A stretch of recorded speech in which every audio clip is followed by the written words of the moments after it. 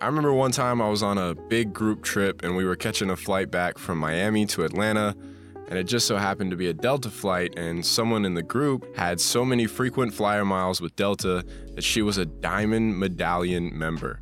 And if you've never heard of this, it's basically the equivalent of having a black card, but for Delta.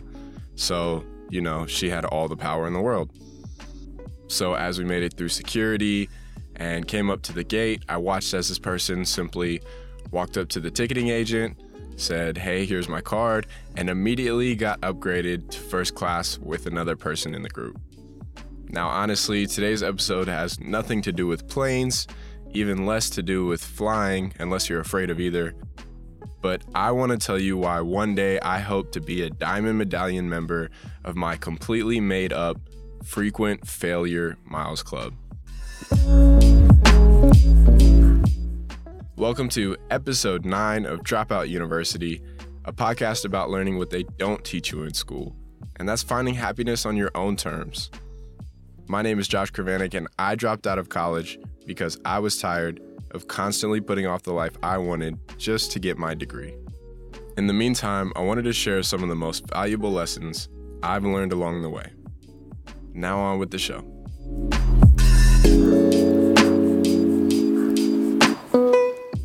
For as far back as I can remember, I was always deathly afraid of failure. And this fear of failure is part of what made me so good at school.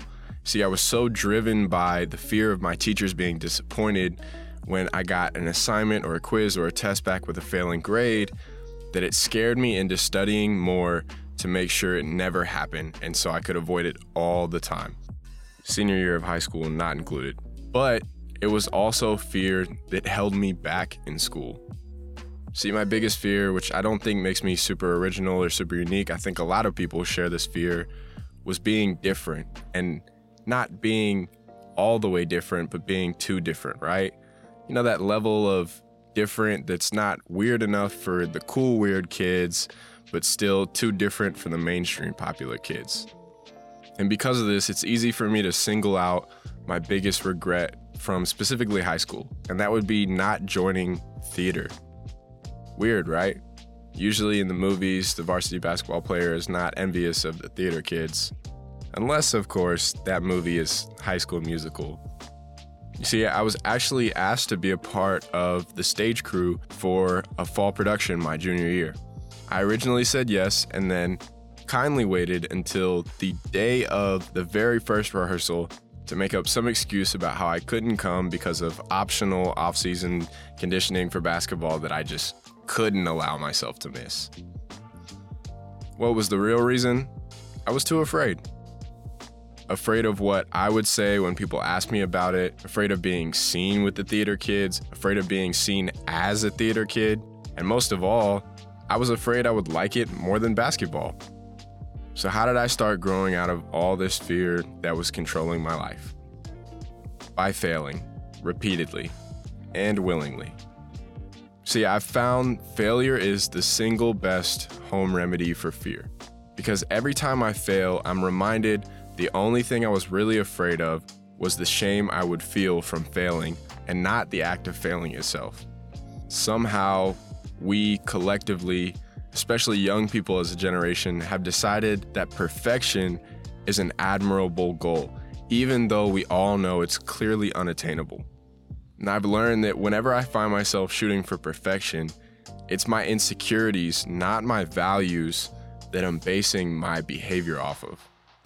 If y'all could only see how I have 3 times as much deleted footage from recording this podcast than what has actually been published because I'm so afraid of coming across as an amateur. But that's what I am. I don't get to claim to be a high-quality podcast just because I watch some YouTube tutorials on editing audio. It takes repeated failures to learn for myself how to make this podcast a better production. And that's why, not just in making this podcast, but in life in general, I've learned to seek out opportunities to take risks and fail now. Each failure is an opportunity to recondition myself to prioritize persistence over perfection. See, as you know by now, life will continually present you with new challenge. It will be put down after put down, obstruction after obstruction. And instead of getting paralyzed at the possibility of failure, you can welcome it as a real possibility and focus your energy on your response. I'm a real big system guy, and a lot of times I get caught up in the systems that seem to be dragging me down, that are bigger than myself. A lot of times I find myself upset that my parents are divorced and there's not a great system for supporting kids of divorced parents. And even looking back on that scenario of being a theater kid in high school and missing my window, I get upset at these systems of heteronormativity and expectations.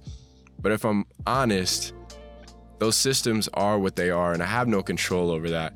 But what I always have control over is my response to those systems. So it's easy to sit back and to blame those systems for being a reason why I didn't join theater in high school, because I lived in an incredibly homogenous and straightforward and square community when I was in high school, and stepping outside of the box like that definitely would have caught some backlash, as I watched happen to other theater kids who I secretly admired way more than the mainstream popular kids. But even for me, of all the things I've talked about this season, this is one of the newest and freshest concepts, and one of the ones that honestly I'm the worst at implementing in my own life. I still find myself attached to that idea of perfection, to the idea that I want to do everything behind closed doors and then present it to the world as a perfect, clean, polished end product. Right now, I'm in a daily process of talking to myself more positively, releasing myself from shame that I love to put on myself for making mistakes, and reminding myself that the biggest failure would be not trying at all. It's pushed me to discomfort many times, but I'm also well aware that the people I look up to most didn't just get lucky in life. They endured more failures than most other people. And while life might not have unlimited first-class upgrades, welcoming failure as an inevitable part of your life will make the mental ride a whole lot smoother.